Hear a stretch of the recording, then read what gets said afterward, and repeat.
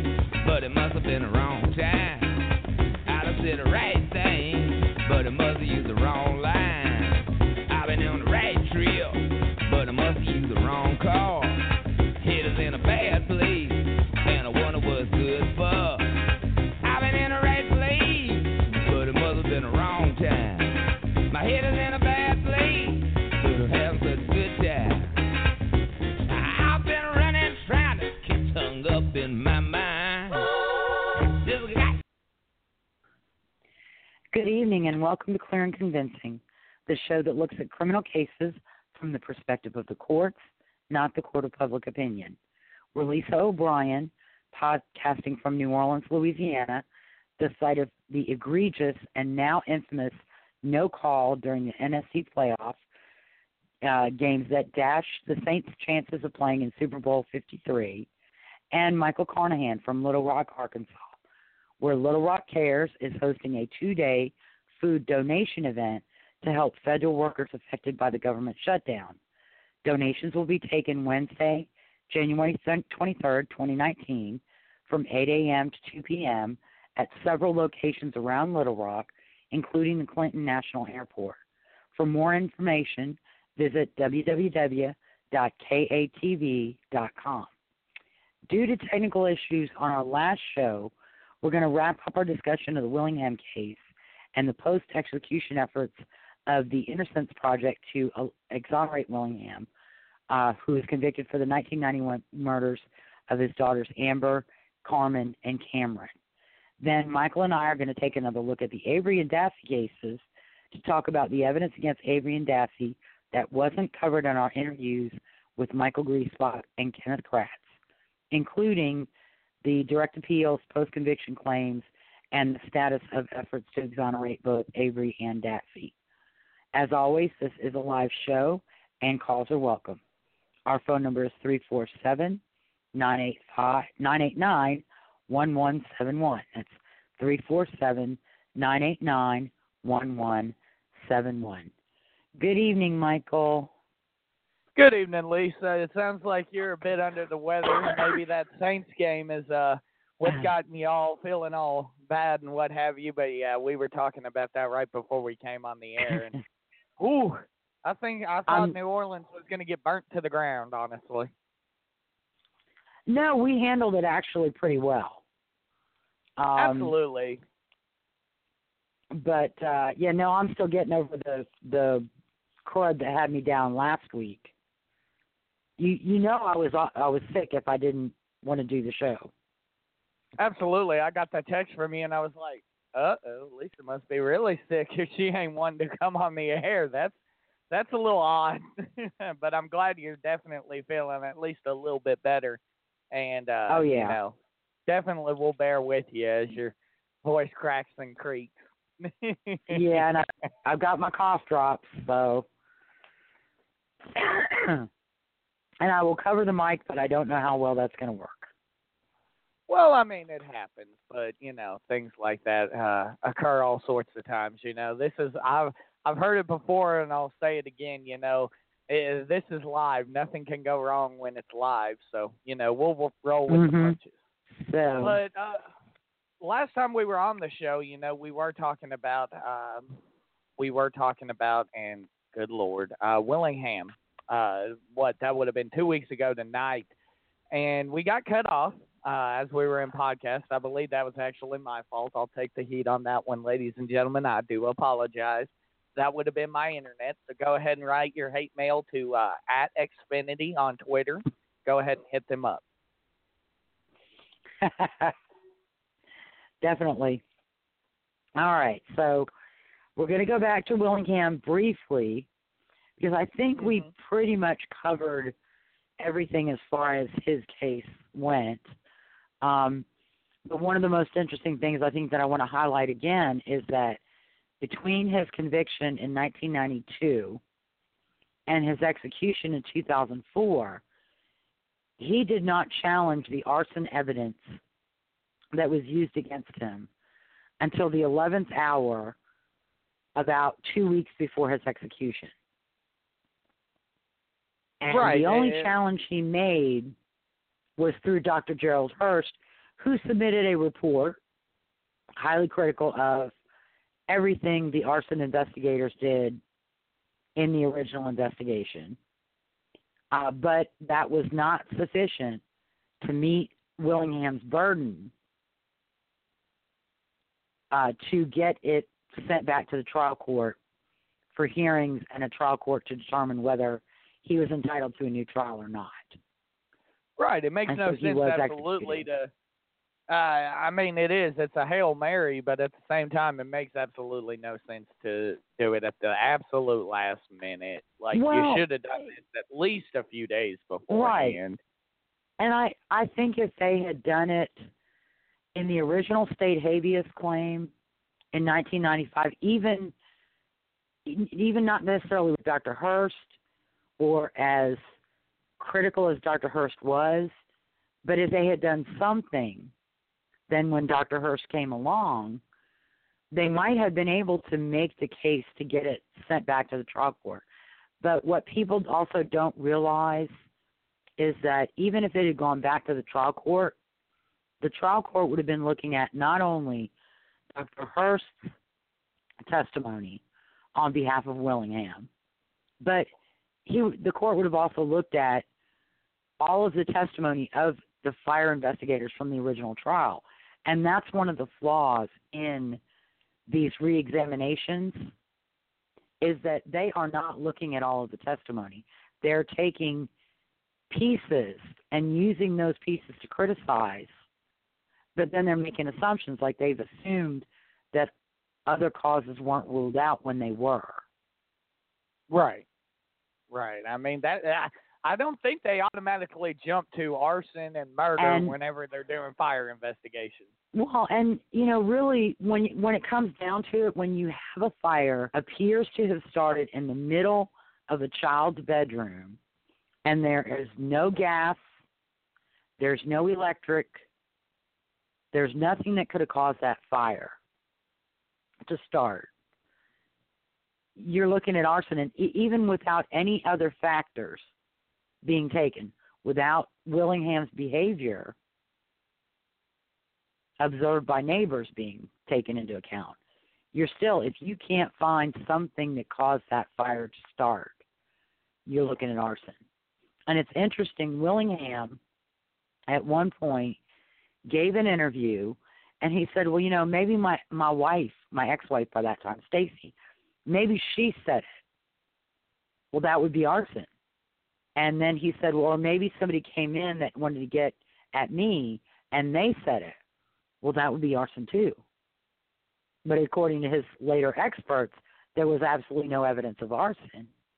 And again, I think where people don't understand, they're saying, Dr. Lentini and some of these other experts are saying there was no evidence of arson.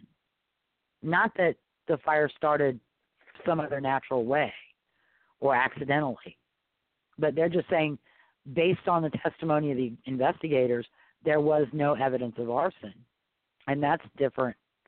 That's not quite as strong as an exoneration when it comes to legal proceedings as it is in the court of public opinion through the media.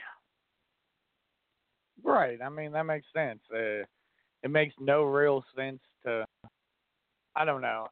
I mean, like I said, in my opinion, I think obvious due diligence had to have been done, because the first thing that a investigator is going to do isn't going to be jump into, okay, this person murdered these people. I got to figure out how they did it. I honestly think probably insurance fraud is probably looked at before that. Well, yeah, and it is. I'm not real sure about the background. I don't know if they own the house or if they were renting it. Mhm. But yeah, it's. I think that the problem is people are ignoring the fact that initially the first thing the investigators did was try to figure out how the fire started. Right. They ruled out electrical. They ruled out gas. It was unlikely that either a 2-year-old or either one of the 1-year-olds accidentally started the fire. And so you're left with, how does a fire start in the middle of a child's bedroom without, someone setting the fire? Right. And they also had the traces of accelerant under the front door dam, which, blocking a door with fire is a common method to prevent rescuers from coming in and fire out or rescuing somebody in there if the intent is to kill whomever's in the house. Yeah, I don't know. It's so crazy. It's crazy, and I don't understand it at all. But what can you do?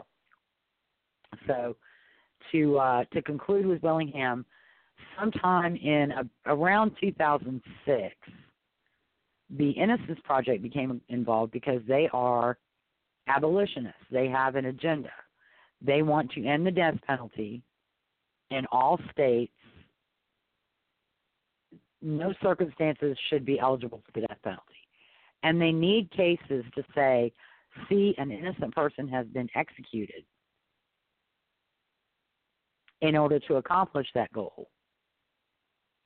And so in spite of the fact that in Cameron Willingham's case, there was no biological evidence used against him, there was no DNA, there was no blood, there was no semen, there was nothing that they could test, but they became involved anyway, and they petitioned the newly formed Texas Forensic Science Commission to examine the evidence used against Willingham. And their agenda, of course, was to have the Forensic Science Commission declare that the evidence was faulty and that there was no evidence that he set the fire and that therefore he was innocent. But it didn't work out for them that way. First of all, one of the issues that came up is that several of the commissioners who were aligned with the Innocence Project's goals, their terms expired, and Governor Perry didn't reappoint them. He appointed new members to the commission. We're not exactly aligned with the Innocence Project. And then also the Texas Forensic Science Commission, I think, realized that they might be overstepping their authority. And so they sought input from the Attorney General as to whether or not they could even investigate anything that occurred before their effective date in September, I think it was, of 2005. And the Attorney General said, well, you can investigate, but you don't really have any power as far as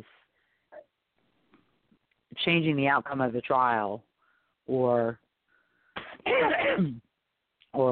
saying that the testimony was faulty. So they eventually did issue a report. It wasn't what the Innocence Project wanted because they found while there were problems with the testimony in some areas, that the investigators did not commit negligence and were not guilty of any misconduct in connection with their testimony in the Willingham case. So that was strike one.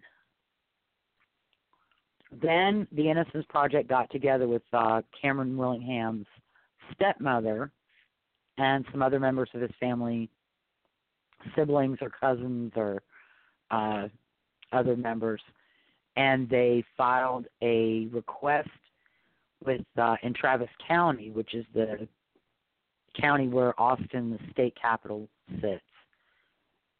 wanting a court of inquiry to determine whether the state violated any laws in connection with Willingham's prosecution, conviction, and execution. And Right. the judge who was sitting on that court of inquiry was a gentleman by the name of Baird. I think it's Charles Baird. He had been on the Texas Court of Criminal Appeals that reviewed Willingham's original conviction and sentence and unanimously affirmed it. Judge Baird had apparently had a change of heart about Willingham's case, and so he was setting the court of inquiry up basically to take the Innocence Project's evidence and then not hear anything else about the case. Mm-hmm. And, of course, the prosecutor in Navarro County, where Willingham was prosecuted, he objected to that, as well he should. And he filed a motion to recuse Judge Baird based on a conflict of interest because he had originally sat on the direct appeal, or based on the fact that he seemed to be biased. Right. And Judge Baird actually thought that he was in a hearing stage. He wasn't really doing a court of inquiry. He was evaluating it to determine whether a court of inquiry should be convened. And so, therefore, he didn't have to do anything. And so he ignored the motion to recuse and continued on his, path of taking evidence favorable to Willingham and not hearing anything that was not favorable. And as a former criminal court of criminal appeal judge, he should have known that's not how it's done. When Right. you file an appeal, either a direct appeal or even a post-conviction claim, you present your evidence and the state gets a chance to rebut your evidence. And then what's been presented by each side is evaluated and weighed to determine whether or not you get relief or not. And so the district attorney, I think his name was Thompson, he appealed to the 10th Court of Appeals, which covers Travis County, and they found that Judge Baird should have either recused or referred the case, the motion to recuse, to the chief judge for him to determine whether or not Baird should be recused or not. And the 10th Court of Appeal basically ended the potential court of inquiry. Right. And then finally, in, I want to say 2011 or 2012, the Innocence Project, on behalf of Willingham's mother and a cousin, or stepmother and a cousin, filed a disciplinary complaint against John Jackson, who was the original trial prosecutor. Okay. And they alleged a secret deal with a witness, Johnny Webb, who had claimed that Willingham confessed to him. And they used a lot of evidence from the early to mid-1990s.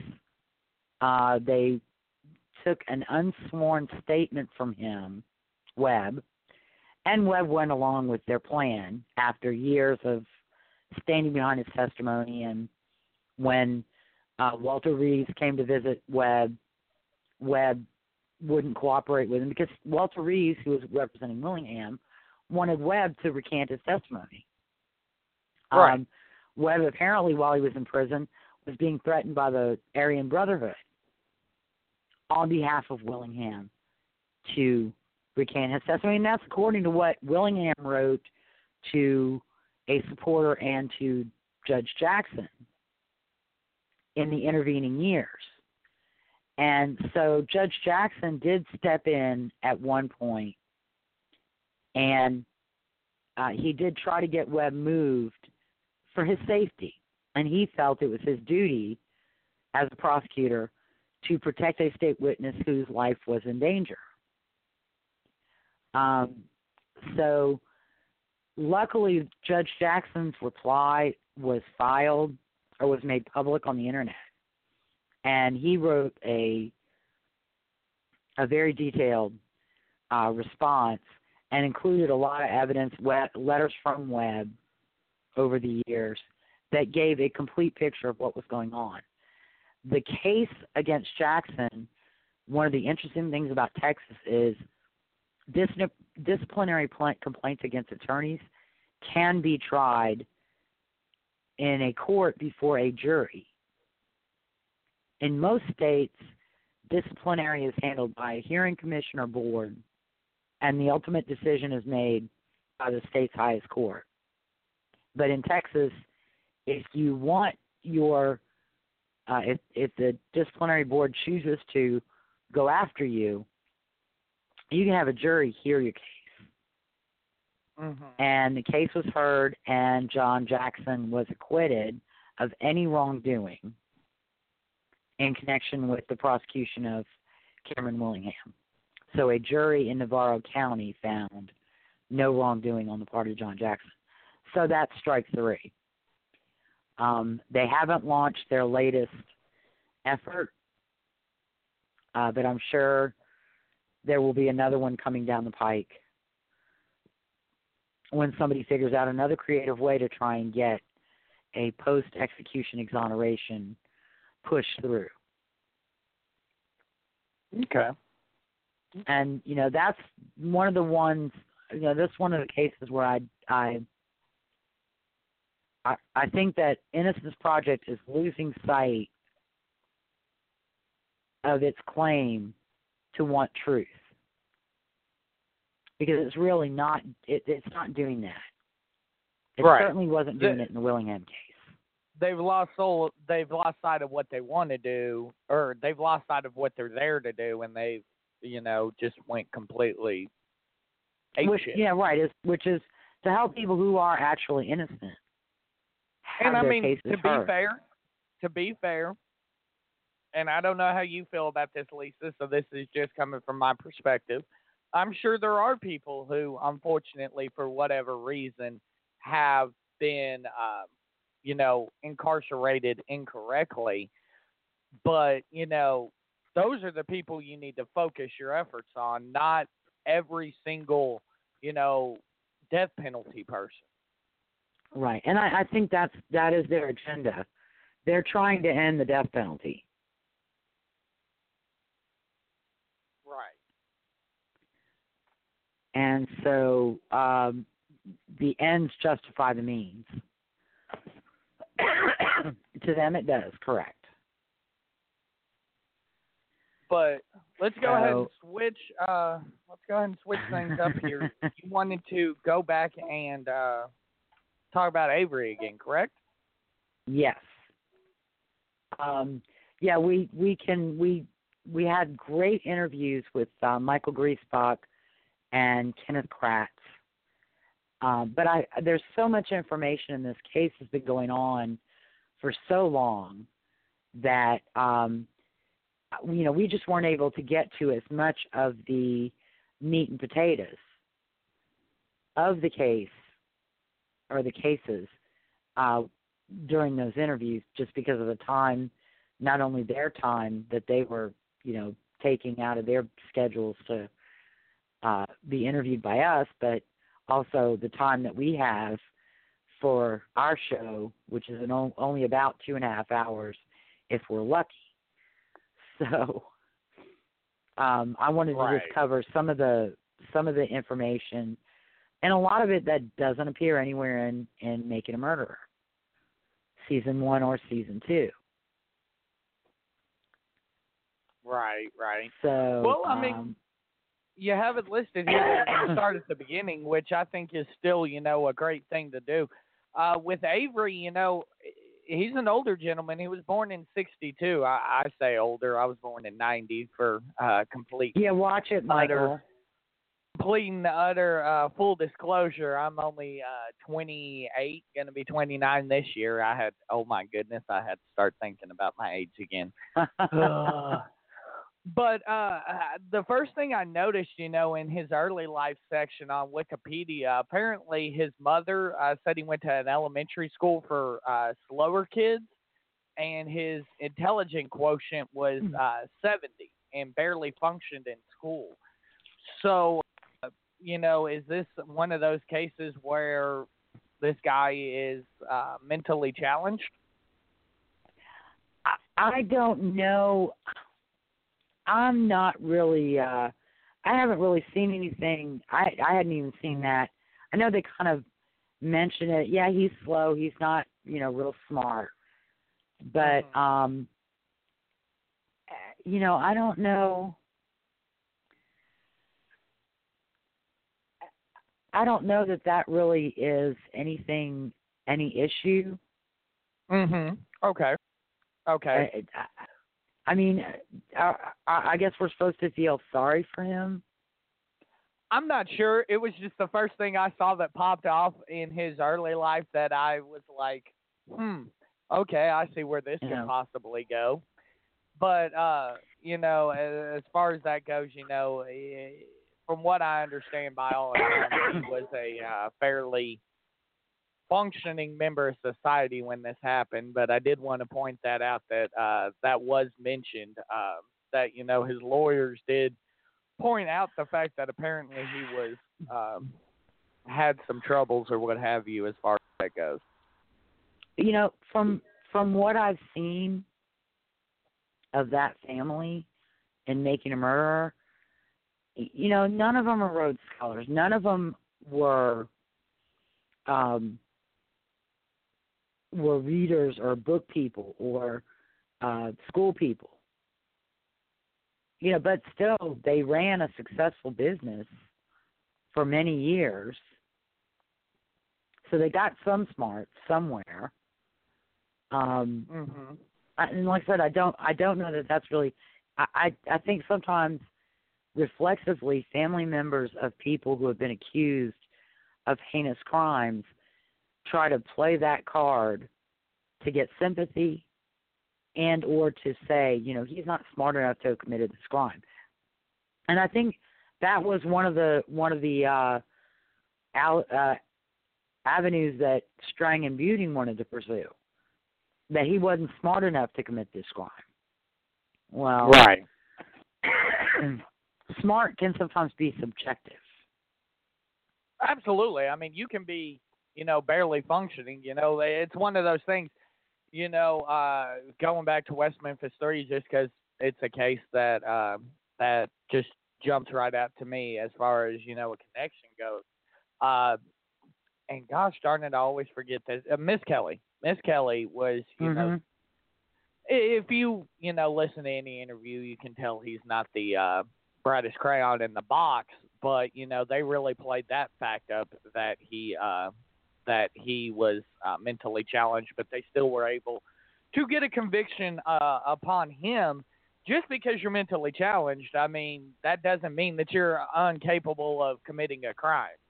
It just means that, in some cases, according to certain instances, you're just not eligible for certain penalties, correct? Am I right? Correct. Am I understanding that correctly? Correct. Yes. Okay. And then, really, I don't see much on him until 1982 when he married Lori, and they had, of course, the 4 children: Rachel, Jenny, and Stephen and Will. Yeah. And but prior to that, though, he had kind of a petty criminal history. Although they did downplay that, he was charged with burglary. Yeah, and the burglary involved bar, correct? Destruction of property. Okay. In addition to taking things after he broke in, there was destruction of property within the bar. And that suggests somebody who was pretty angry about something. I don't know what. I don't know if he knows. And then there was the cat. I mean, you can downplay that. You can say, well, he isn't the one that actually threw it in the fire, because according to the statements, he got one of his friends to throw it on the fire after he and the friend doused the cat in oil and gasoline.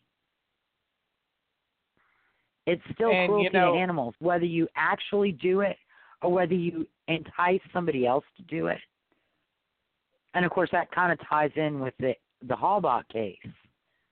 Right. You know, he doesn't want to get his hands dirty, but he'll get somebody else to do the dirty work for him. Right. It's one of those things, you know, he later said I was young and stupid and hanging out with the wrong folks. Well, I mean, even if you're young and Correct. stupid, that's no excuse. What's that old saying? Ignorance is no excuse for not following the law. That's not exactly how it goes, but you know, that's the roundabout ignorance isn't way. a defense. Yeah. There you go. Ignorance isn't a defense. But well, and you know, he's being dishonest because he's not saying, you know, we're standing around and I decided I wanted to see a cat burn up. Because according to the statements of the people who were with him, that was how it started. He wanted to see a cat. And this wasn't a stray cat. I think we talked about it. This was not a stray cat who was hanging around, bothering their chickens or biting and scratching him. This was their family pet cat. A cat that he knew.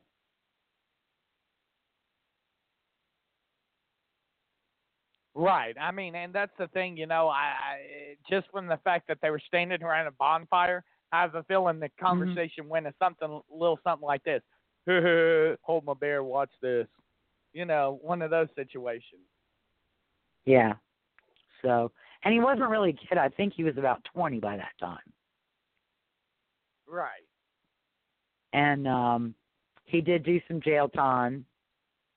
He also had a history of violence toward women. There were allegations prior to him being wrongfully convicted. There were allegations of him being inappropriate with a cousin. Yeah, I was about to say. The exhibitionist behavior, and then he got mad because she was telling people, and so he runs her off the road and points a gun at her and tells her to get in his car. And God only knows what he would have done. Had her baby with her and said, I can't, my baby's in the car. Right, right. So he was sentenced to 6 years for that one, right? Correct. And that was for concurrent. In fact, he was awaiting charges when he was arrested for the attempted murder and attempted rape of PB on Lake Manitowoc. He was awaiting trial on the incident with his cousin. There was also a minor niece at that time who had alleged that he had raped her. And then there was a woman, a young woman who stayed with him and his wife who alleged that he raped her.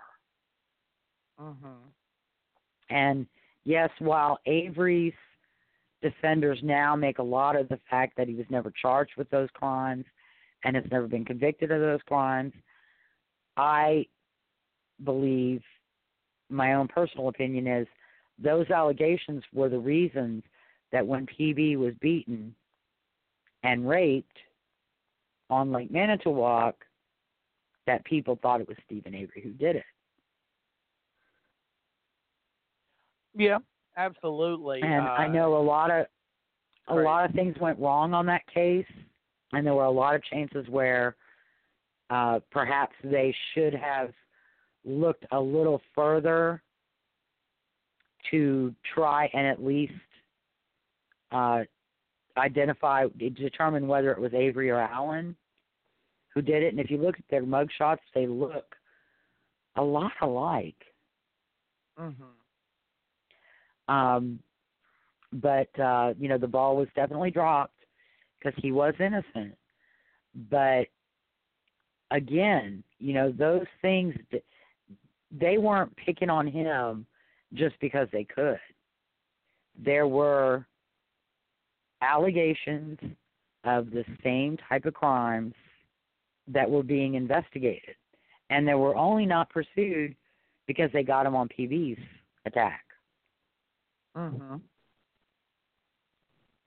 Right. Right. He did plead guilty to the attack on his cousin, running the car off the road and pointing the gun at her. And he was a felon in possession of a firearm in that incident. So he, excuse me, he was just doing wrong all the way around. Yeah, right. And I think his role at Avery Salvage had always been less than he wanted it to be, because I think his brother Chuck was kind of running it with his dad. And Avery thought that he should be an equal partner. Mm-hmm. And then, of course, when he comes back after being released from prison in 2003, he wasn't an equal partner. He was just working at the salvage yard for his brothers. Right. So that was a bone of contention, probably.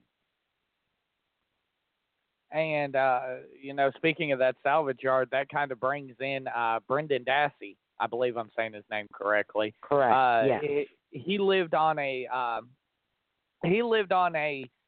property that was adjacent or associated with the salvage yard? Yes, the whole family lived on property. Did he live on the salvage yard? It was a 40-acre property, or maybe even more than 40 acres. And, I don't know how your family did. I know my family in Delaware, my great-grandfather bought a lot of property, and then he gave 2 acres to each, my dad and my cousins and my grandmother and my aunt, so they could all live near one another. And so in this case, interestingly enough,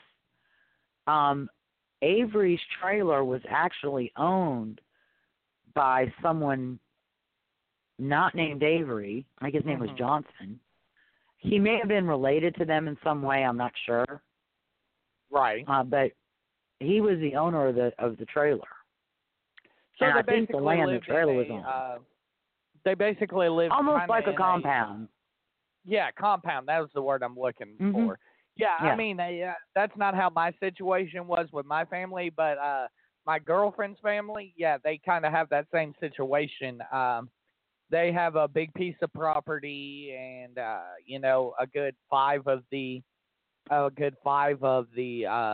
family members all live together on that piece of property. So I certainly understand the point you're making there. Now, there's quite an age deficiency in Dassey and Avery. Dassey was just 16 whenever he was indicted. But once again, same thing pops off. He had an IQ in the borderline deficiency range and was enrolled in special education classes. Yes. What was the Although connection? I don't know. Actually, I'm not sure that that's necessarily true. Because I seem to recall that he had, I think, some special education services, but he was not, because that was one of the issues that they raised during his habeas claims. And state post-conviction claims. And I think he had some special education services, but he was not full-time 100% special education. He was in some mainstream. Yeah. I could be wrong. I could be mistaken about that, but as I recall, like I said, he was not 100% special ed. He was slow, and he called himself stupid and dumb. Interestingly, Bobby, Brendan, and I believe the youngest one, Blaine, were all born while Avery was in prison. Their mother, Barb Yonda, who was married to their dad, Patrick Dassey, who I believe was present at the cat burning incident, they were all born while Avery was in prison for the 1983 case. But, Yeah, so they lived on the compound, and Bobby, Brendan, and Blaine all lived at home with their mom, Barb. The older brother, Brian, I think lived elsewhere, although I think there's another set of properties that are also related to the Avery family in that general area. Okay. And I'm wondering. I think it's a complicated family tree. Right. So Avery nailed the state of Wisconsin with a wrongful conviction case. Is this the 2004 civil suit? Yeah, he filed a civil suit seeking $36 million in damages, which was $18 million, $1 million for every year that he was allegedly wrongfully incarcerated, and $18 million in punitive damages. And spoiler alert, he didn't get anywhere close to that. No. And he's not likely to have gotten $36 million. First of all, in order to get punitive damages, he would have had to prove that the sheriff and the DA deliberately, intentionally did this. Deliberately, intentionally, sent him away for a crime they knew he did not commit. And just from what I have read, that appears to be the case, but it's not entirely certain that it is. Right. And intent and knowledge are states of mind that are incredibly difficult to prove. They're proven by circumstantial evidence. And absent a statement to the effect that, yeah, I know he's not guilty, I don't give a shit, or words to that effect, you're going to have a hard time proving it. Now, Vogel did do something that's kind of close when employees in his office approached him and said, what about this Gregory Allen guy? We think he's the one who did it. And Vogel said, no, I checked him out. He was visiting his parole officer at the time. That one might have been... that might have proven it for Vogel. Is that kind of the same aspect as to, what we're seeing going back to the case I know, going back to West Memphis 3? Is that kind of the same situation we're seeing with that where, they're trying to say, hey, y'all knew we were innocent and y'all did it anyway. Y'all are a bunch of a better term, assholes. But they can't prove it? Not at all. Not at all. There is nothing.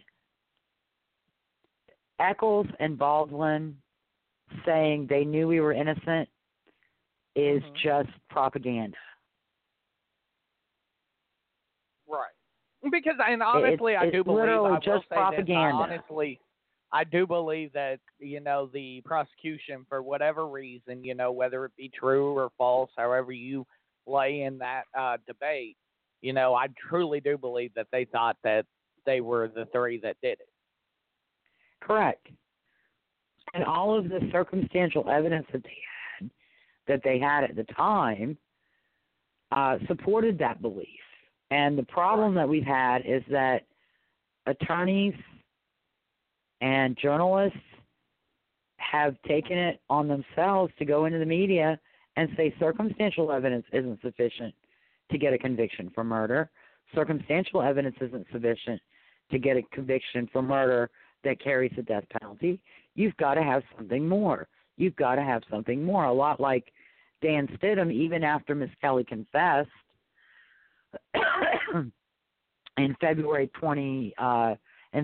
1994, Miss Kelly met with him at the prison and confessed and swore on a Bible during his confession. And Stidham still needed something more, which led to the discovery of the neck of the Evan Williams bottle and the phone call to Vicki Hutchison confirming that on the day of the murders, she bought a bottle of Evan Williams whiskey for Miss Kelly, and that still wasn't enough for Dan Stidham to believe that his client was guilty. Right. Because it was all circumstantial. circumstantial is actually probably in a lot of cases stronger because the only direct evidence is eyewitness evidence. Okay. Even forensic evidence is circumstantial because you can't prove when that evidence came to be there. It could have been there weeks before the murder. It could have been there days before the murder. You know, the person could have left the evidence there and left while the victim was still alive. It's only circumstantial. Okay. But so he wasn't really likely to get that much. He would have gotten several $1 million likely, more likely than not.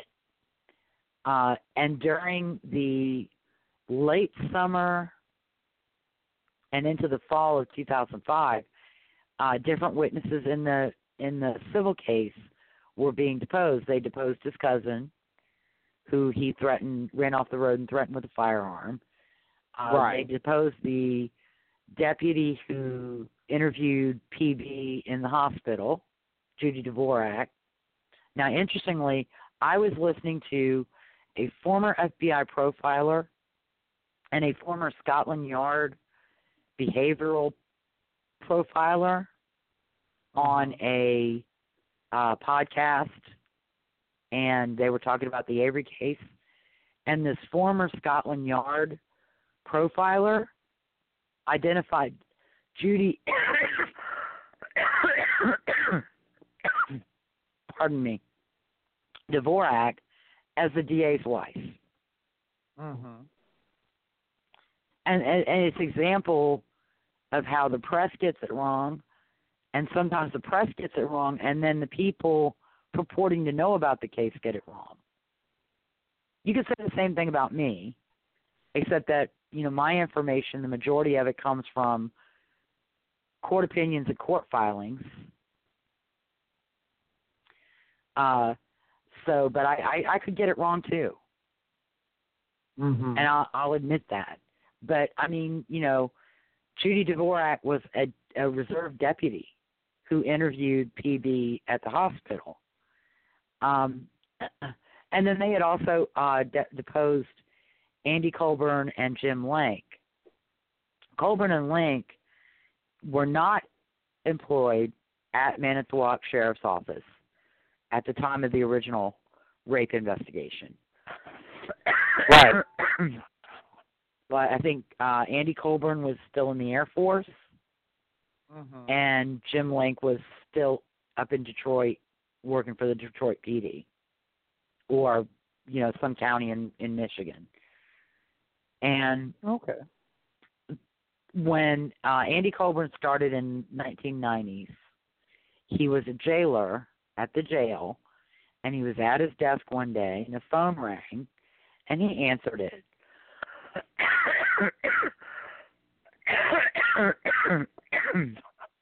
Pardon me, which was his job, and a detective from Brown County, Wisconsin, called and said something along the lines of, "We have a guy here, we've arrested him for a rape.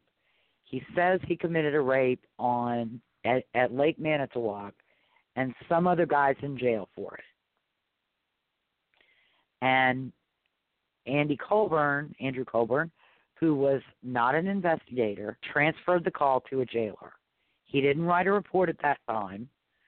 Of course, what is there to write a report about? I received a call that some guy committed a rape in Brown County and says he committed a rape at Lake Manitowoc, and another guy's in jail for it. Right. And there's no evidence that he ever heard the name Gregory Allen or Stephen Avery. Right.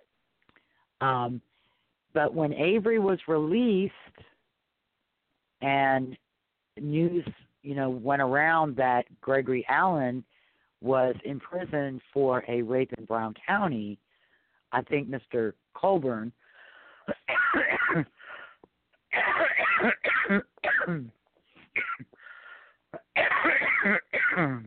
Sergeant Colburn put two and two together, and then he wrote a report about the phone call he had received.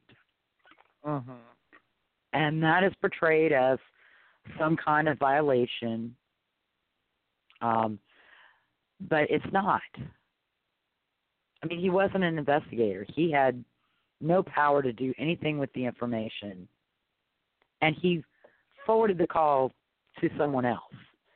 And if right. Avery had a problem, he needs to go to whomever the call was forwarded to and look at them. And apparently prior to writing the report in 2003, he discussed, Sergeant Colburn discussed this with Jim Link, who was Lieutenant Link, and Lieutenant Link is the one who said, yeah, go ahead and write a report. Now, if they really were trying to hide something, no reports would have ever been written in 2003. Right. So, I mean, he ends up 400,000. Is that the correct number? That's the number. Correct. I saw. After he was arrested, that's getting a little bit ahead. I'm taking another lozenge. Hopefully, that'll stop the coughing. So, and there's a lot of claims that Link and Colburn were defendants, and that is just simply not true. Do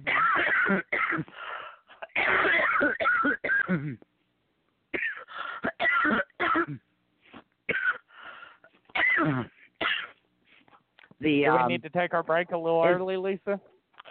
Yeah, you know what? Let's go ahead and do that real quick because I feel like a fit's coming on.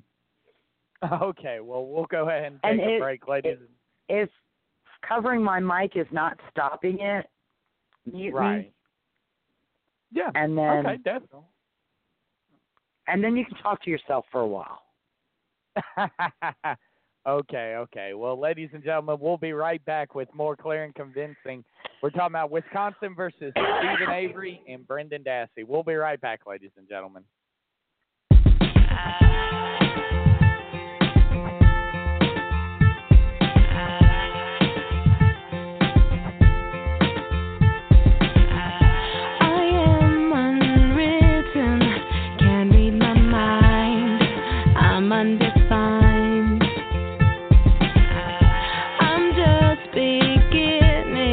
The pen's in my hand, ending unplanned. Staring at the blank page before you. Open up the dirty window, let the sun illuminate the words that you could not find. Reaching for something in the distance, so close you can almost taste it. Release your inhibition, feel the rain on your skin. No one else can feel it for you, only you can let it. No one else can speak the words on your lips. Stretch yourself in words unspoken. Live your life with arms wide open today.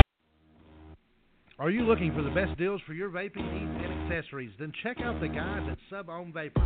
With daily specials on a wide selection of mods and juices, they will surely become your one-stop shop. Ray and the guys at Sub-Ohm Vapors, located at 6929 JFK Boulevard, Suite C in North Little Rock, Arkansas, want to see you. Join them on Facebook, Twitter, Instagram, but more importantly, visit the store or call 501-392-6487. Sub-Ohm Vapors. Vape it like you built it.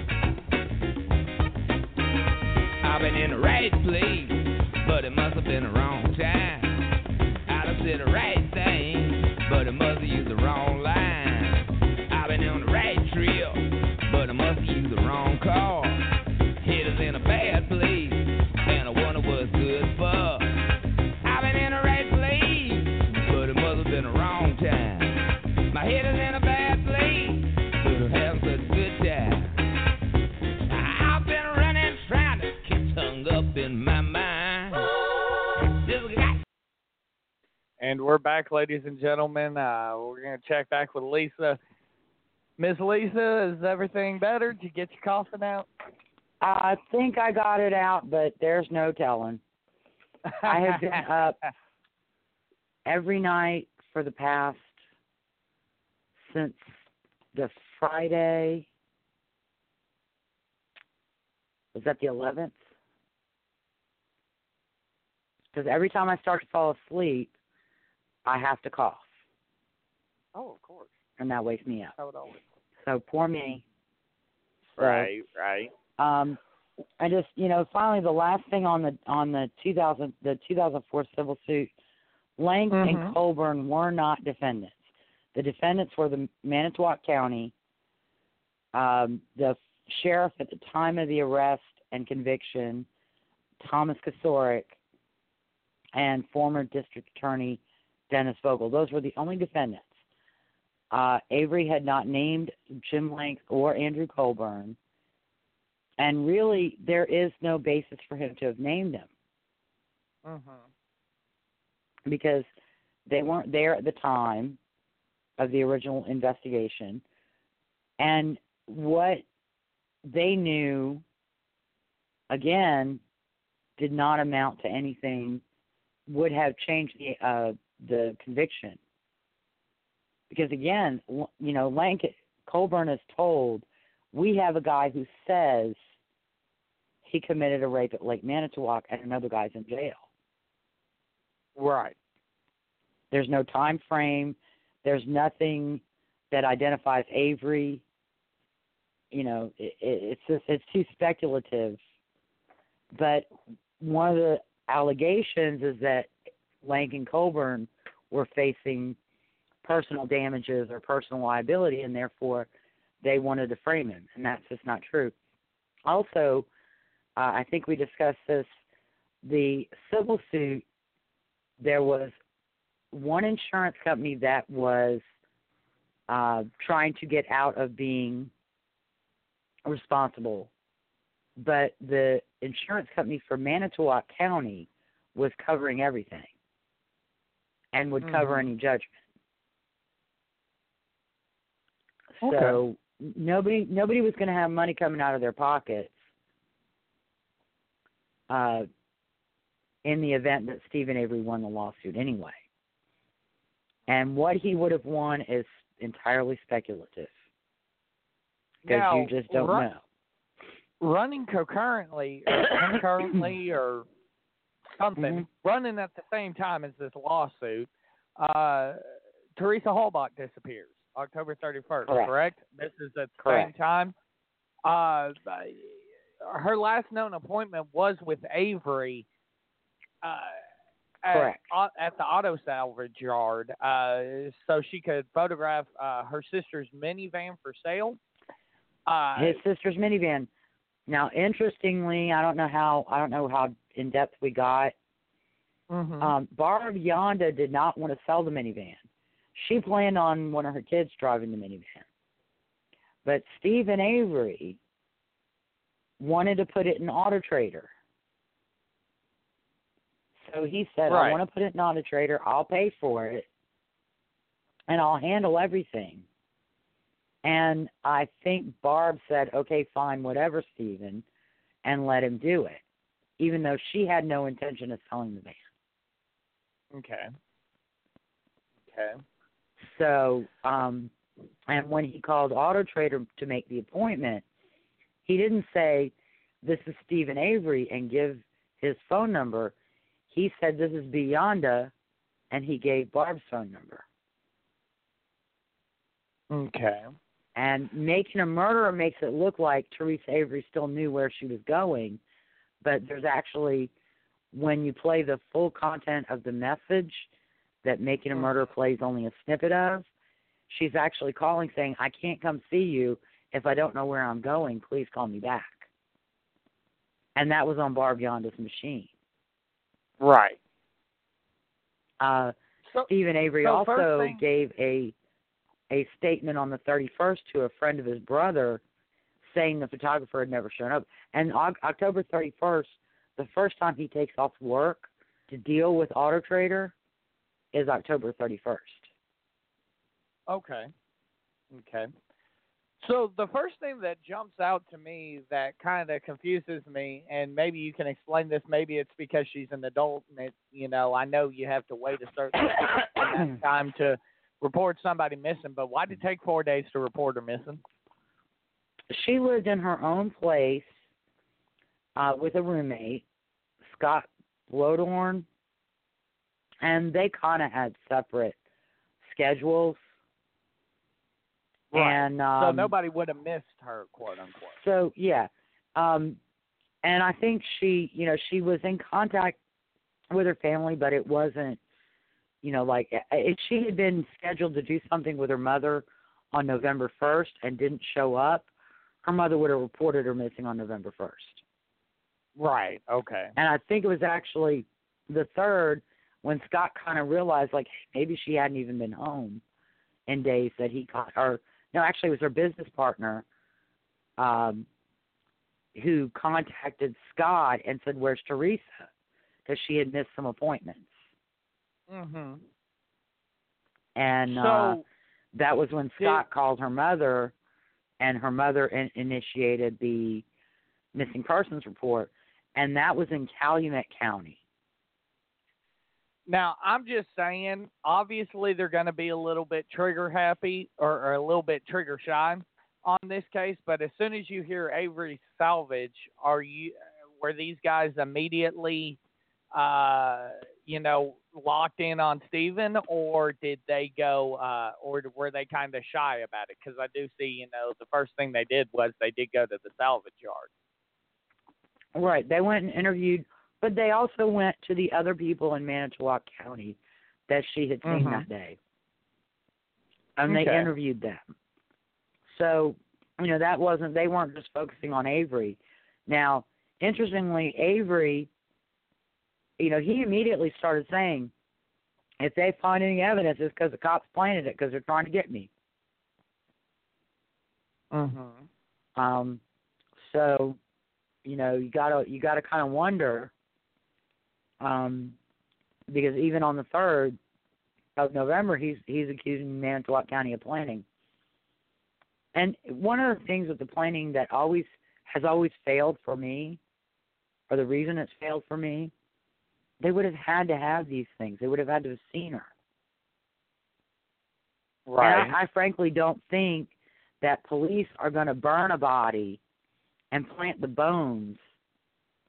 I think if police are going to frame somebody, they're going to leave the body whole and intact and easily identifiable. True.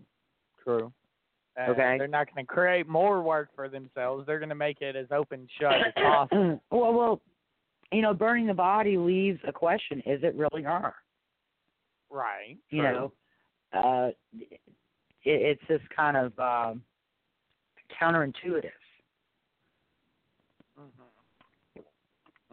And basically, on November 3rd, Andrew Colburn, who did have a kind of a rapport with the family, he did go out there and he did talk to Stephen Avery. He talked to Earl. He talked to Chuck. He talked to the parents. He talked to other people out there just to see if anybody had seen Teresa Halbach, if they had seen her leaving, if they knew where she was going when she left, if she'd said anything about her plans or anything like that. I mean, that's all pretty standard operating procedure. But it wasn't like they focused on the Averys because she had 2 other appointments in Manitowoc in that general area that day, and they talked to those people as well. Right. So they were basically retracing her steps. Well. Not necessarily focusing on any one individual. Right. Now, I mean, just putting myself in their mindset, though, what I'm getting at is I'm sure they had to be a little bit leery, though. Well, this guy this isn't going to look exactly great for us to go out here and interview this guy who's already got all I'm saying is I'm sure there was a little bit of nervousness going into that situation. I don't know necessarily that there would be because, really they're not doing anything wrong. Mm-hmm. You've got a woman who hasn't been seen for 3 days, who was in Manitowoc County, who went to several places on the last day she was seen. Her phone hasn't been used. Her bank accounts haven't been accessed. There's no clues as to where she might be.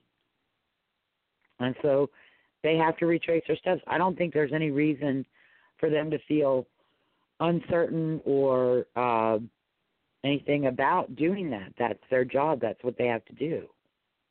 Mm-hmm. Just because it was Stephen Avery, because again, it could have, something could happen with anybody on the property. And they weren't singling out Stephen Avery. Uh-huh. They were talking to everybody. They talked to Chuck, they talked to Earl, they talked to Daddy, they talked to Mama, they talked to Barb, they talked to Brendan, they talked to Bobby, they talked to Blaine. They talked to everybody on the property, not just Stephen Avery. It's Stephen Avery that turned the narrative into singling me out, trying to frame me for something I didn't do. They already did it once. They could do it again. But really, in reality, they didn't frame him they didn't frame him. There was very little evidence, but he got convicted. Right. They didn't plant blood. They didn't plant fluids to link him. But, as Michael Griesbach said, he's surprised they got a conviction because they had little to nothing. Unlike what's about to happen. So November 5th, her vehicle was partially obstructed, correct?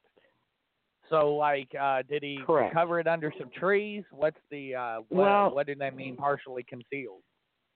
What happened was one of Teresa's cousins, who was also a private investigator, and her daughter,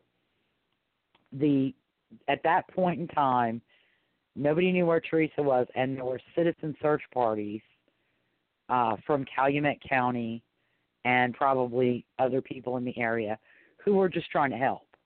And they were looking for any signs of her vehicle, whatever had happened to her. And they went to the Avery salvage yard because that's the last place she was seen. And they asked, and Earl gave them permission to search the property. And so they started at the back, and in the back, near the crusher, they found Teresa's RAV4. It's like a teal color, and it had, there was a car hood, there were, pieces of wood, there were branches covering the top and covering the hood. Because it was an unusual color, it would have stood out. Right. And I believe that there had been helicopters or aerial searches going on. Now, the Avery family, with the exception of Earl, had all gone up north to a cabin the family had. So Stephen Avery wasn't even there at the time. And, it was discovered hidden toward the back of the property near the car crusher. And, again, it looked like somebody had attempted to disguise it from anybody searching from the air. I think it was also parked in a way that kind of jammed it up against a tree or something. So, it was parked like somebody was trying to hide it. So, obviously, there's a bunch of DNA, a bunch of blood found on the vehicle, and we're going to find out who belongs to here for too long. But there was blood on the inside as well as the outside of the vehicle. So, automatically, this becomes a problem. Right. And I may be incorrect. There may not have been any blood on the outside. Okay. I'm looking at this, and I don't know how that got there. I don't know what that referred to. But there was blood found. There was in the back cargo area, there was a transfer pattern, and that was later determined to be Teresa's blood type, or Teresa's blood. Okay.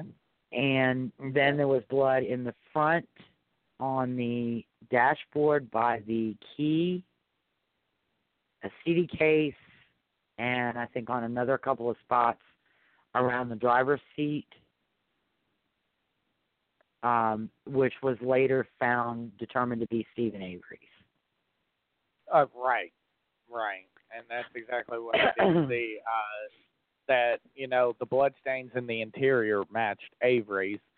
So I'm assuming there was some sort of struggle as far as this goes, and that's why Avery ended up bleeding. Well, we don't know. We know that Avery had a deep cut on the middle finger of his right hand,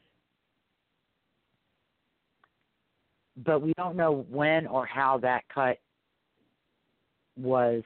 Okay. He may have. I mean, he could have cut it when he was detaching the battery from under the, when he was lifting the hood of the car, he may have cut it under the hood of the car while he was detaching the battery. Okay. And then not even realize he was bleeding. Right. When he turned the key, either to get the key out of the ignition after he moved the car there, and he would need the key in order to get the car to the crusher. Right. And he disconnected the battery, I think because he was afraid of, onboard GPS. Mm-hmm. It was a 1999. But if there was any kind of tracking or GPS in the vehicle, then it could have been found. But if you disconnect the battery, that doesn't work. Right. Power to. Although I had low jack, and they said, don't worry. If the battery's disconnected, we're still going to find your car. So that's interesting. Maybe it's got a backup power reserve or something. Right. And then the hood latch is actually out of place. They did not swab the hood latch until after Dassey's confession. So we're going to take that out real quick, too.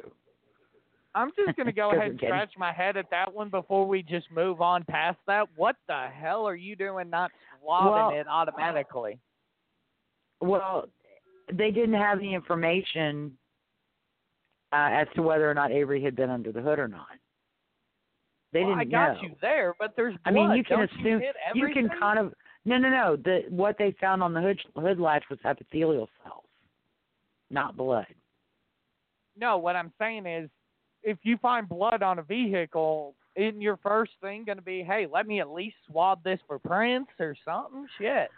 Unless somebody didn't do their job. Sometimes, I don't know. Crime analysts, it's sometimes I scratch my head at why they didn't do things, but you have to remember that you don't want to go. I know people say collect everything and figure it out later, but that actually is a drain on resources. Right. And they should have swabbed the hood latch, but they would have had epithelial DNA, maybe identified as Avery's. But I don't know. I don't know. Sometimes I would like to ask I would prefer to ask the analyst, well, why didn't you do this at that time? Mm-hmm. Because right. I mean, that was just something that jumped off when you said it is, that they kind of ignored it. I was like, but what? you can't. You actually don't. You swab obvious evidence like blood stains, but you don't necessarily take a swab and go all over the vehicle and see what you get, because you may end up getting 20 profiles and only one of them is related to your crime. Right. And you know what? We might want to table this discussion for when we interview Megan Clement in March. Okay. Because, yeah, absolutely.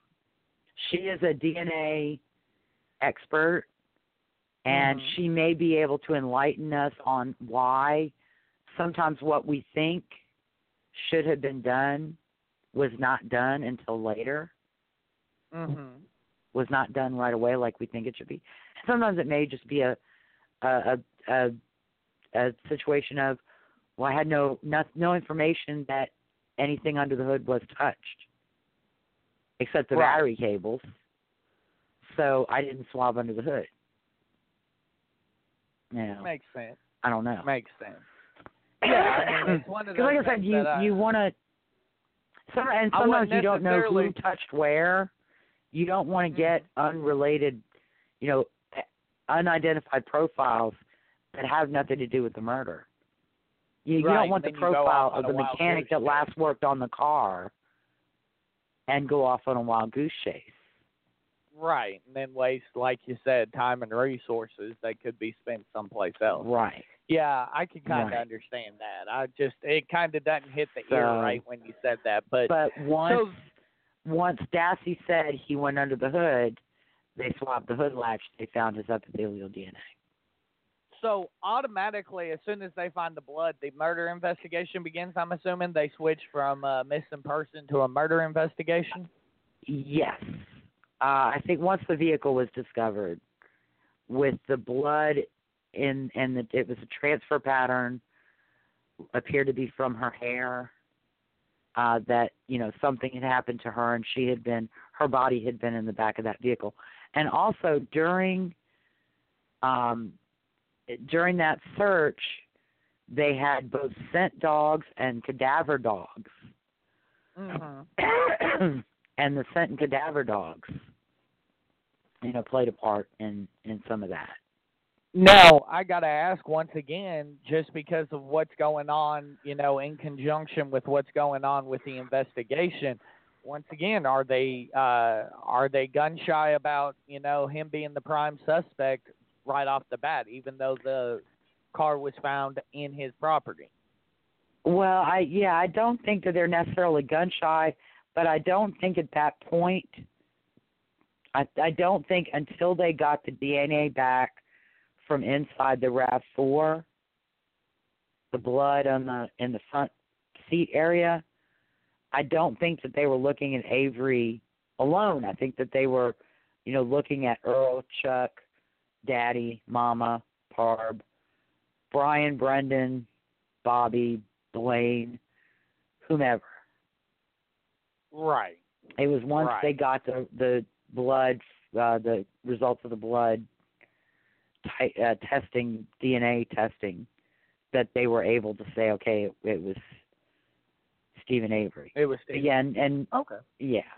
As we know, there was a conflict of interest with Manitowoc County. However, Manitowoc County deputies did help as far as manpower went. But they, I think, used deputies who weren't involved in the 1985 investigation. So that, and those deputies were always accompanied by somebody from Calumet County. So what's the conflict of interest situation? Like, what's going on with that? Is that because of the lawsuit? Manitowoc County felt because of the lawsuit that there was a potential conflict of interest for any official in Manitowoc County to be involved. And so the DA, the sheriff warned off the coroner, although there was some flack about that. But I think there was a contentious relationship among law enforcement and the coroner to begin with. And so, not letting the coroner for Manitowoc County respond to the Avery salvage yard crime scene caused some issues for her. But again, they're trying to prevent an allegation that Manitowoc County is going after Stephen Avery because of this lawsuit. I would just like to point something out, expanding upon your point. I've not watched Making a Murderer on Netflix, in case anybody can't tell by me being completely and utterly clueless as far as a lot of this stuff goes.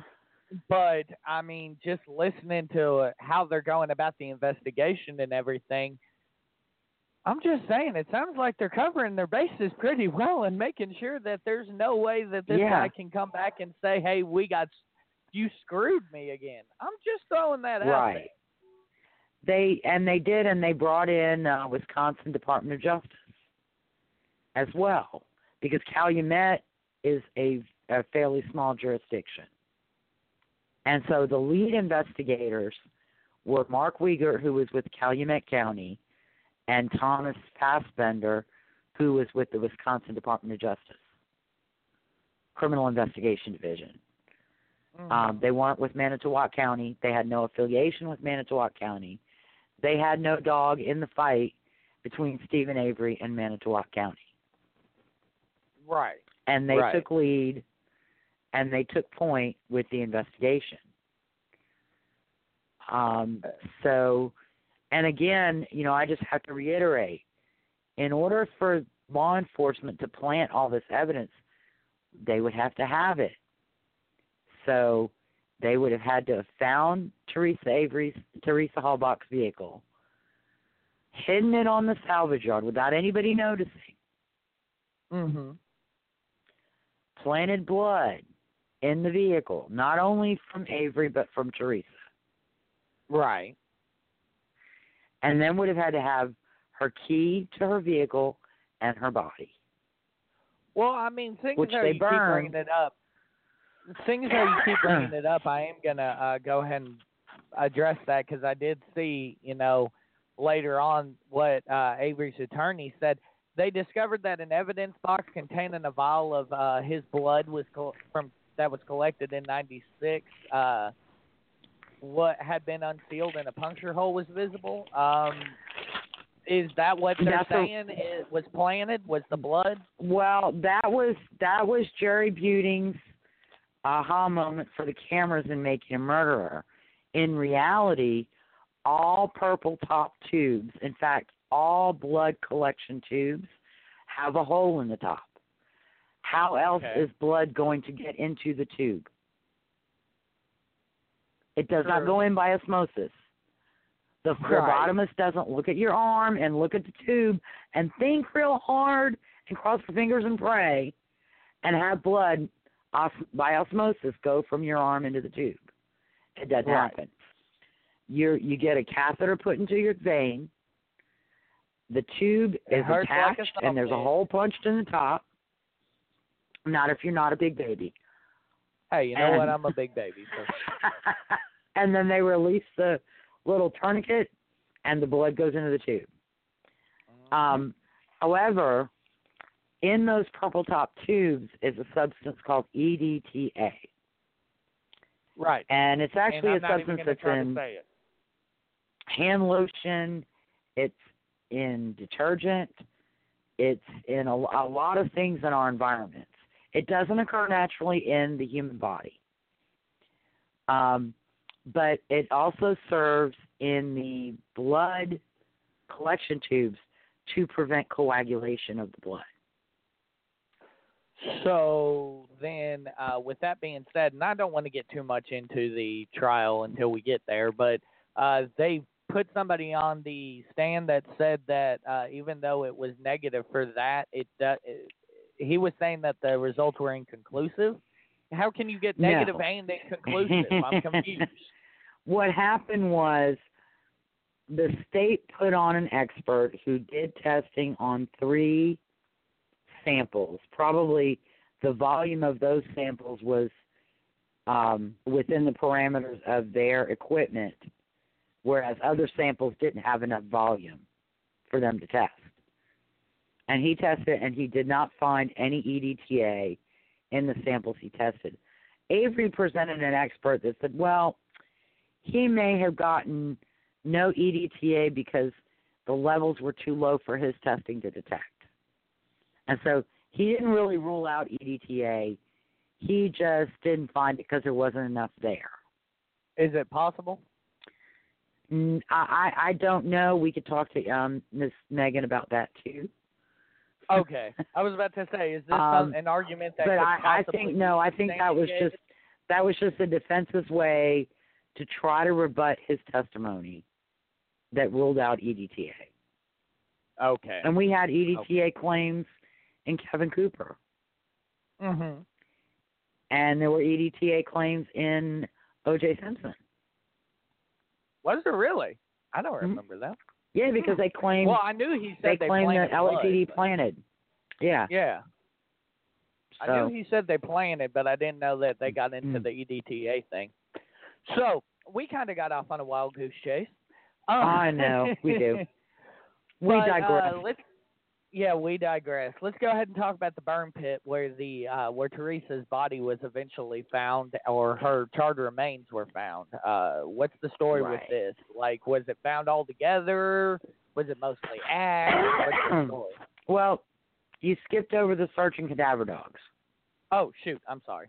And they had one of the things they did was that they brought in some dogs who were scent dogs, who would have been looking for Teresa's live scent. And then they brought in cadaver dogs who would look for scent of death anywhere it may be. Interestingly enough, one of the cadaver dogs hit on Avery's bathroom.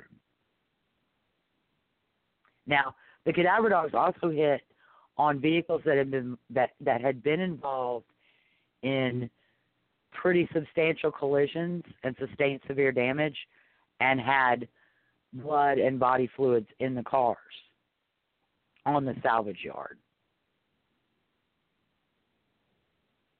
So they were finding the scent of decay, more or less, of blood or body tissue. But they hit on Avery's bathroom.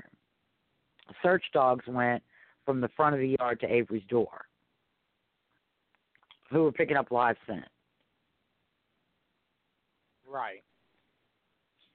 Okay.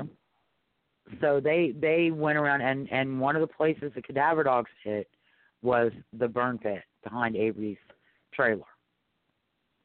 And that's where bones that were, some I think were conclusively identified as belonging to Teresa, and some could not be conclusively identified as Teresa's, but they were from a woman in Teresa's age range.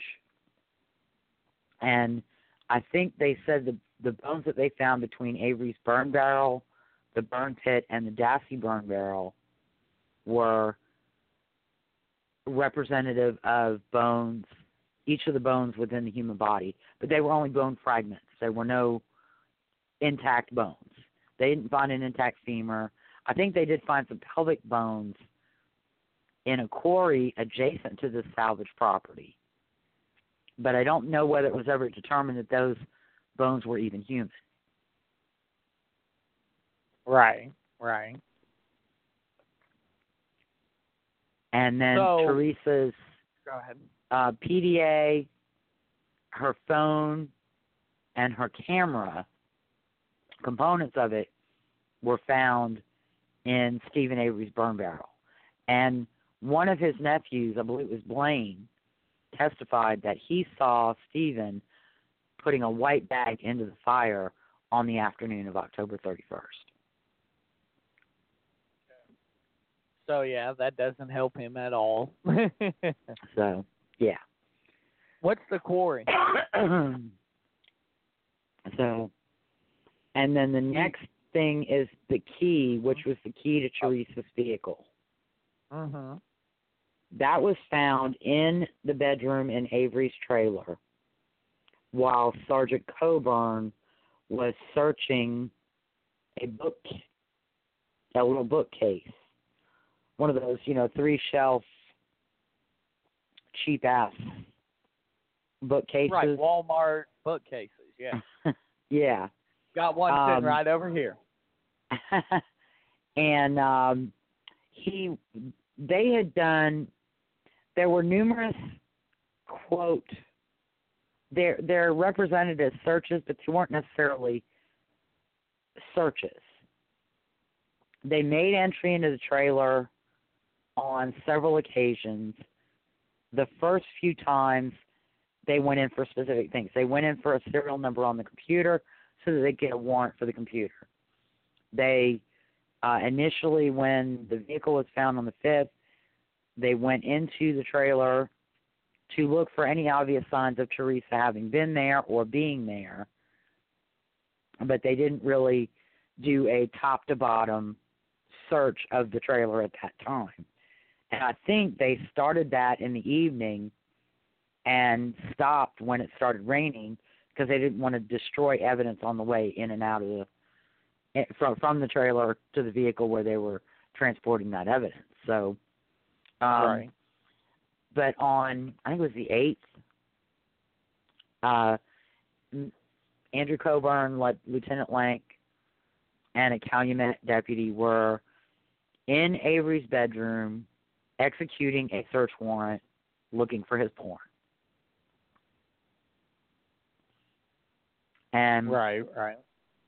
While apparently Sergeant Coburn found some pictures of Avery's ex-wife and his girlfriend Jody, who was currently serving a sentence for drunk driving, he found some pictures that he perhaps did not really approve of. And I think he was a little disgusted. And so when he was putting things back into the bookcase, he was just kind of shoving things in, and he was moving the bookcase around, and a key fell from the back where it could have been pretty, well hidden, and fell onto the floor. And Lieutenant Link came into the room and noticed the key on the floor and said, "There's a key." Now, I think we talked about this briefly with either Mr. Griesbach or Mr. Kratz. If I were going to be planting evidence against someone, I would not be the one to find it. Right. Yeah. Absolutely I would not. Plant that it, probably would look fishy. And I would leave, and then I would let someone else find it. And again, it still brings, where would Lank or Colburn have gotten Teresa's key? Yeah. The key, there's all these claims about it being a valet key or an extra key. It's called a sub key, which makes no sense whatsoever. But Teresa had been given a lanyard with a key fob that kind of clips into the lanyard, and she kept her car key on that fob, and she had the lanyard. The lanyard was locked in the RAV4 in the console between the driver and passenger seats. Right. And the key that was found in Avery's bedroom was attached to the fob that was the mate to the lanyard. Mm-hmm. There's no evidence that she had two lanyards. There's no evidence that she had two key fobs. Mm-hmm. The evidence is that she was given a single lanyard and a single key fob that went together. And the key that was found, additionally, the key that was found had Avery's DNA, and it was epithelial DNA, not blood DNA. So where would Colburn or Lank have gotten epithelial DNA to plant onto that key? Right. Where would they have gotten that key? I mean, I know it's very easy to say they found the car in Teresa's body somewhere, but it's very easy to say that, but you've got to prove it. Right. Makes sense. I mean, it takes more than just flapping gums. And that's why all this planting stuff has never really held any weight with me, and very rarely does with me, because generally they're long on scenarios of how it could have been done, but short on exactly who did it and a plausible explanation for how they did it. Right. There's no evidence to back up your claim. You're just throwing it out there willy-nilly. Correct. Because a lot of people believe that police are out to plant evidence and wrongfully convict people, that they do it every day, all the time, because they can. And while I'll admit there are cases where that has been proven to be the case, that's been proven to be true, in most cases, it doesn't pan out. Right. I don't know. And I think there are a lot of cases where detectives have been unfairly accused of planting things and framing people when in reality they were just wrong in the conclusions they drew. And I think there are also cases out there where people who were guilty were able to present plausible arguments and alternatives to the evidence against them, and were able to secure their release. Mm-hmm. And I think that's what Zellner's in the habit of doing. And I think that's what she's doing with Avery. She's just throwing as many theories out there as she can to see if one might stick. Right. So, but, and then there is other evidence. Stephen Avery made a lot of inconsistent statements. One of the statements that he made to his brother Chuck and a friend of his who had been hunting on the property on October 31st was that the photographer never showed up. Mm-hmm. And then when he found out that apparently Bobby Dassey had seen her, he changed it and he said, oh, yeah, well, she came and she took pictures and then she left. Right. And then when he found out that somebody had seen him, or they had found a receipt from Auto Trader in his trailer. So then it became, oh, yeah. She came and she took pictures, and I went over to the car, and she gave me the receipt, and I gave her the money, and she left. Mm-hmm. If you find any evidence from me, it was planted. The cops planted it. They wrongfully convicted me, and they're doing it again. And then Dassey, he made one statement, I think, early in November when they were initially investigating. And he didn't talk about a bonfire with his uncle. He didn't talk about cleaning the garage. He didn't talk about anything. But then in the months after the murder, Brandon Dassey started having some crying jags and being upset and losing weight. And one of his cousins was concerned. And so she talked to someone, and they talked to someone, and eventually that brought the police to talk to Brendan. Right. And they felt, even initially, they felt he knew something, but not that he was necessarily involved. And I haven't watched the entire questioning, but I plan to do it someday. But they were very calm, very quiet. They asked him leading questions, but Brendan's not a communicative person. Right. And you can see that even when he's talking to his mom or members of his family. I mean, they have to kind of ask him leading questions to get information out of him. Mm-hmm.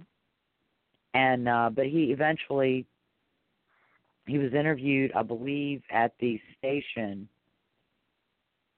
on March 1st, and that was when he confessed to being involved.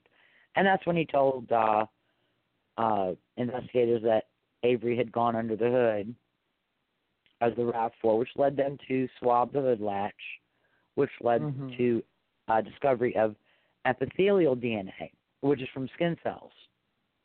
Okay. And I know Mr. Kratz and some other commentators have referred to it as sweat DNA, but it's not. They're not necessarily sweat. It may be sweat. The sweat may be the vehicle at which the epithelial, that is the vehicle which causes the shedding of the epithelial cells in an abundant quantity. Right.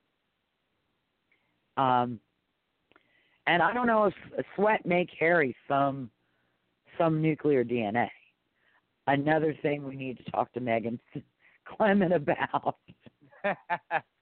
I'm seeing a note. I'm noticing a mounting question.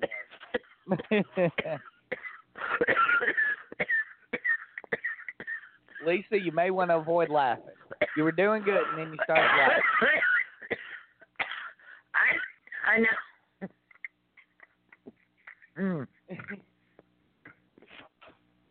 I know that was my fault, but but the thing is, though, the police could not have planted epithelial DNA.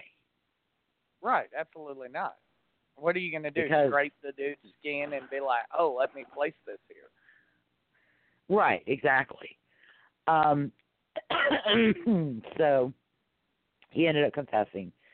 And then when Buting was wanting to use the blood vial, you might want to mute me real quick. Okay. Ladies and gentlemen, we're going to go ahead and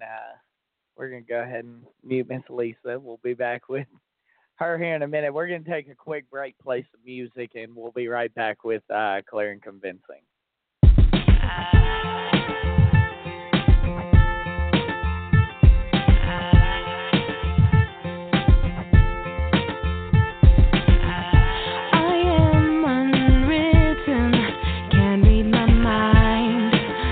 Undefined.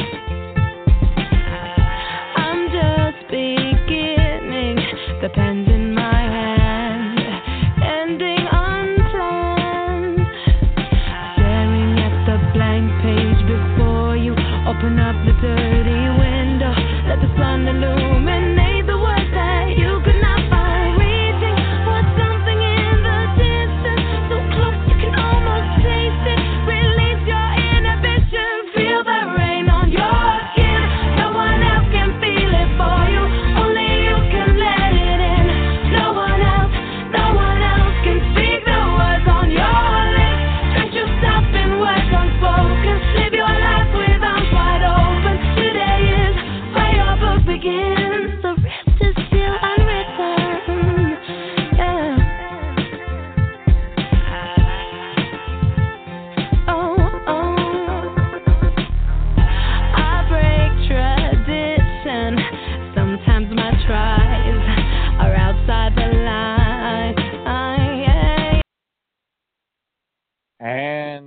And we're back, ladies and gentlemen. I believe Miss Lisa's doing better. Miss Lisa? Yeah, I'm back. I'm trying not to laugh anymore. No more jokes. No more jokes. Okay. So yeah, in response to Jerry Buting wanting to bring in that test tube, that tube of blood, and say, look at this hole. See, they drew blood out. The state proposed getting EDTA testing on the evidence samples to determine whether the blood was planted from a purple top tube. Mm-hmm. Well, of course, Buting and Strang didn't want to have that come into the case at all because it's kind of blowing their defense.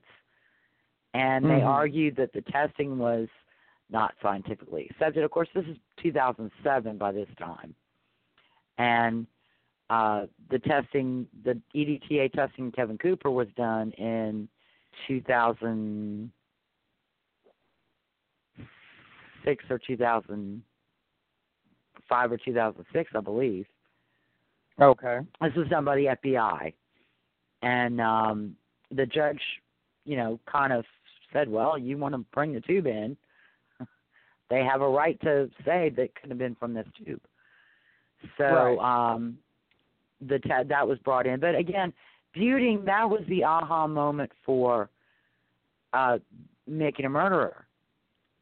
They also had, I think, an affidavit from the person who drew the blood from Avery as part of his challenge to his conviction in the 1985 case. And she's like, I'm the one who put the hole in the tube. Right. So it was a bluff. But really what sealed it for them was when the EDA testing came in, where they found no EDTA in the 3 samples that they tested. Mm-hmm. And, Avery brought in a quality control person to say, well, they didn't do this, and they didn't say why they did this, and, to kind of criticize the process and the methodology, but not really able to address the results or refute the results. And so during the trial, the prosecution case, they had the vehicle being found, the burned barrels, the electronics, all within, feet of Avery's residence. They had the October 10th incident, the disguising himself, the inconsistent statements about whether she showed up, whether he interacted with her when she did show up, and those stories changed. And that, that in and of itself can be consciousness of guilt. Mm-hmm. He tells one person she never came, tells somebody else, oh, yeah, she came, she took pictures, she left, I never talked to her, and then told someone else, yeah, she came, she took pictures, I went out, I got a receipt, I gave her the money, she left. Okay. Those are consciousness of guilt because his story's changing. And his story changed as to how long he interacted with her. So, and the defense case really was just the 1985 wrongful conviction was more or less the whole defense. They did it once, they're doing it again. They don't have enough evidence because they never found any evidence in Avery's trailer to place Teresa in the trailer. I don't think that's particularly noteworthy. He could have done a lot. And Dassey even said he got rid of the bedding. Teresa's body was wrapped up in the bedding. Right. Which was burned in the burn pit. So, and he had from October 31st, the 1st, 2nd, 3rd of November, before anybody came, and there was evidence that he had pretty thoroughly cleaned the trailer in that time. The car being found where it was found near the crusher, but he never got a chance to crush it. And when they went up north, I think what happened was they went up north. He was going to come back on Saturday afternoon and do it Saturday afternoon while everybody else was gone. But it was found at like 10 o'clock that morning. Mm-hmm. And so he was convicted. The jury considered, the defense did put on a pretty good case, and they did challenge the state's case at every turn. And they did the best that they could to refute it, but there was just too much evidence. And you can maybe cast doubt on one or two pieces of evidence, but you can't cast doubt on every single piece. Even if there's some impropriety dealing with the car, that doesn't change his blood found inside the car that he claims to have never been inside of. And it's got no EDTA, so it could have been planted. And so he was convicted, and I believe he was sentenced to life in prison without the possibility of parole. Wisconsin is not a death penalty state. Okay. And one of the other sad parts about this case, Brendan Dassey's participation was really more just because he seemed to idolize Avery and maybe was in fear of Avery. And the worst part in this whole case is Avery manipulated everybody in the family to keep Brendan from testifying against him. Wow. Because I think what happened was Avery wanted to beat the case, thought he would beat the case. And so they kept Brendan from making a deal and testifying against Avery. Had Brendan made a deal and testified against Avery, he probably would have only done about 15 years. Because according to his statement, everything was in motion when he first got into the trailer. Right. And everything he did was at the urging of Avery. And he also showed some remorse because in the months after the murder, he exhibited signs of having remorse for what he'd been involved in. Losing weight and things like that. Right. And so, that's really the Avery family sacrificed Brendan. And as much as you want to claim the confession was false and all that, there are statements between Barb and Brendan that lead me to conclude that she knows it's not false. At one point, she thought Avery really did do it. Right. Again, I got to wonder how much she is on the bandwagon to get some financial gain from this case because of making a murderer. So yeah, in Dassey it was the confession and the evidence that corroborated the confession. Okay. The blood in the vehicle, the hood latch, the DNA on the hood latch.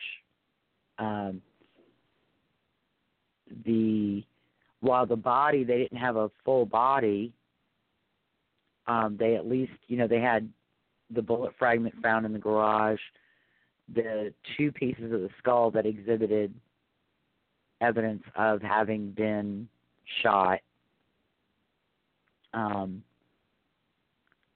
the fact that the bullet and the DNA on the hood latch weren't found until after Dassey confessed. Right. So both of them are convicted and sentenced to life, correct? Correct. Both of them have the possibility, correct, of parole? I believe Avery doesn't. I know Dassey does. I don't know. Dassey was a juvenile. 2048. Okay, yeah. That sounds about right because he was a juvenile. He may have parole eligibility. But I don't believe Avery does. Okay. So they both appeal, or is it just Avery filing at this point? Because I do see the direct Avery and Dassey both filed direct appeals, which were their convictions were affirmed. Issues that Avery raised, one of the jurors asked to be excused. Right. Is that the one that I believe had the day after the father? It was a stepfather. Oh, he said his stepdaughter had been involved in an accident. He and his wife were having some issues he didn't want to go into. The court didn't inquire, and he wanted to be off the jury. Well, then later on, I guess after Avery was convicted, he had second thoughts, and he got together with the defense attorneys, and he told the story. I think this is actually during state post-conviction of one of the other jurors being biased against Avery and intimidating him. But he never mentioned that to the judge. And, you know, when he asked to be let off the jury, he asked for a family emergency. And they criticized the manner in which the judge handled it, but the appellate court found that there was no violation of anything. The court handled it the way it was supposed to handle it, and that he wasn't credible as to the other issues that he claimed, because he never reported those at the time they happened. Right. And then they had some issues with, I think, the other crimes, and they had issues with the fact that they weren't allowed to go after Scott Toddick and Bobby Dassey and Chuck and Earl Avery because they didn't have any evidence under a case called Denny in Wisconsin that says basically if you want to raise a defense of an alternative suspect, you have to show more than just that the person had a motive and means and opportunity to kill the victim. You have to have some connection to the case. Right. Some connection or some connection between them and the murder. And all these other, you know, people that he wanted to point fingers at, basically because, you know, Earl and Chuck both had domestic violence issues and prior sexual assault allegations, and Scott Toddick had a temper, and, you know, he didn't have anything that showed a connection between them and Teresa or to the murder. You know, there was no evidence that didn't implicate Avery that implicated them. And and then Dassey's appeal, I didn't read the Dassey appellate documents in getting ready to interview Mr. Griesbach and Mr. Kratz. There was just too much material with Avery to go through. But probably the main issue with Dassey's appeal was his confession. And that it was not voluntary, that it was coerced. And that was not both direct appeals. The convictions and sentences were both affirmed. Right. Makes sense. So, same situation with state post-conviction. Did they bring anything new? I did see, you know, a lot of the same points that they brought up in direct appeal. Was there anything new as far as that goes? No, not really. And one interesting thing, Stephen Avery filed a pro se state claim, and he also filed several federal lawsuits against Kratz, Calumet County, the sheriff of Calumet County, all of which were dismissed. But he never filed a federal habeas corpus claim. And his time to do so expired. Right. Because the conviction became final in 2011. And he had 1 year from 2011. Okay. And he didn't file a federal habeas claim. So Zellner may try to file a federal habeas writ when she's done in state court, but I don't think she's going to be successful. Right. Because she will be filing it and raising these claims after more than 7 years. she'll file it based on the claims that she's raising in Wisconsin. But again, Right. I think his time to raise those claims in federal court is long gone. And she'll have to get the Seventh Circuit to approve an out of time appeal, an out of time filing.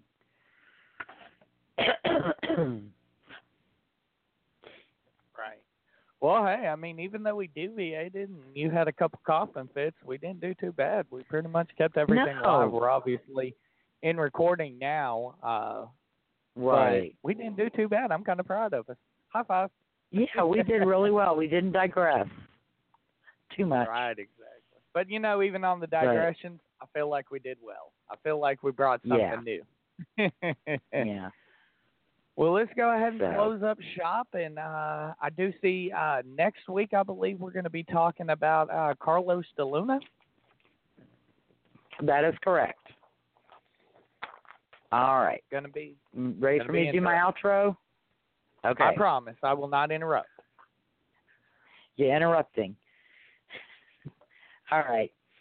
Thank you for listening to Clear and Convincing with Lisa O'Brien and Michael Carnahan.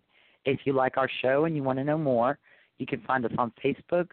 Go to our blog at clearandconvincingpodcast.wordpress.com or follow me on Twitter at O'BrienLN.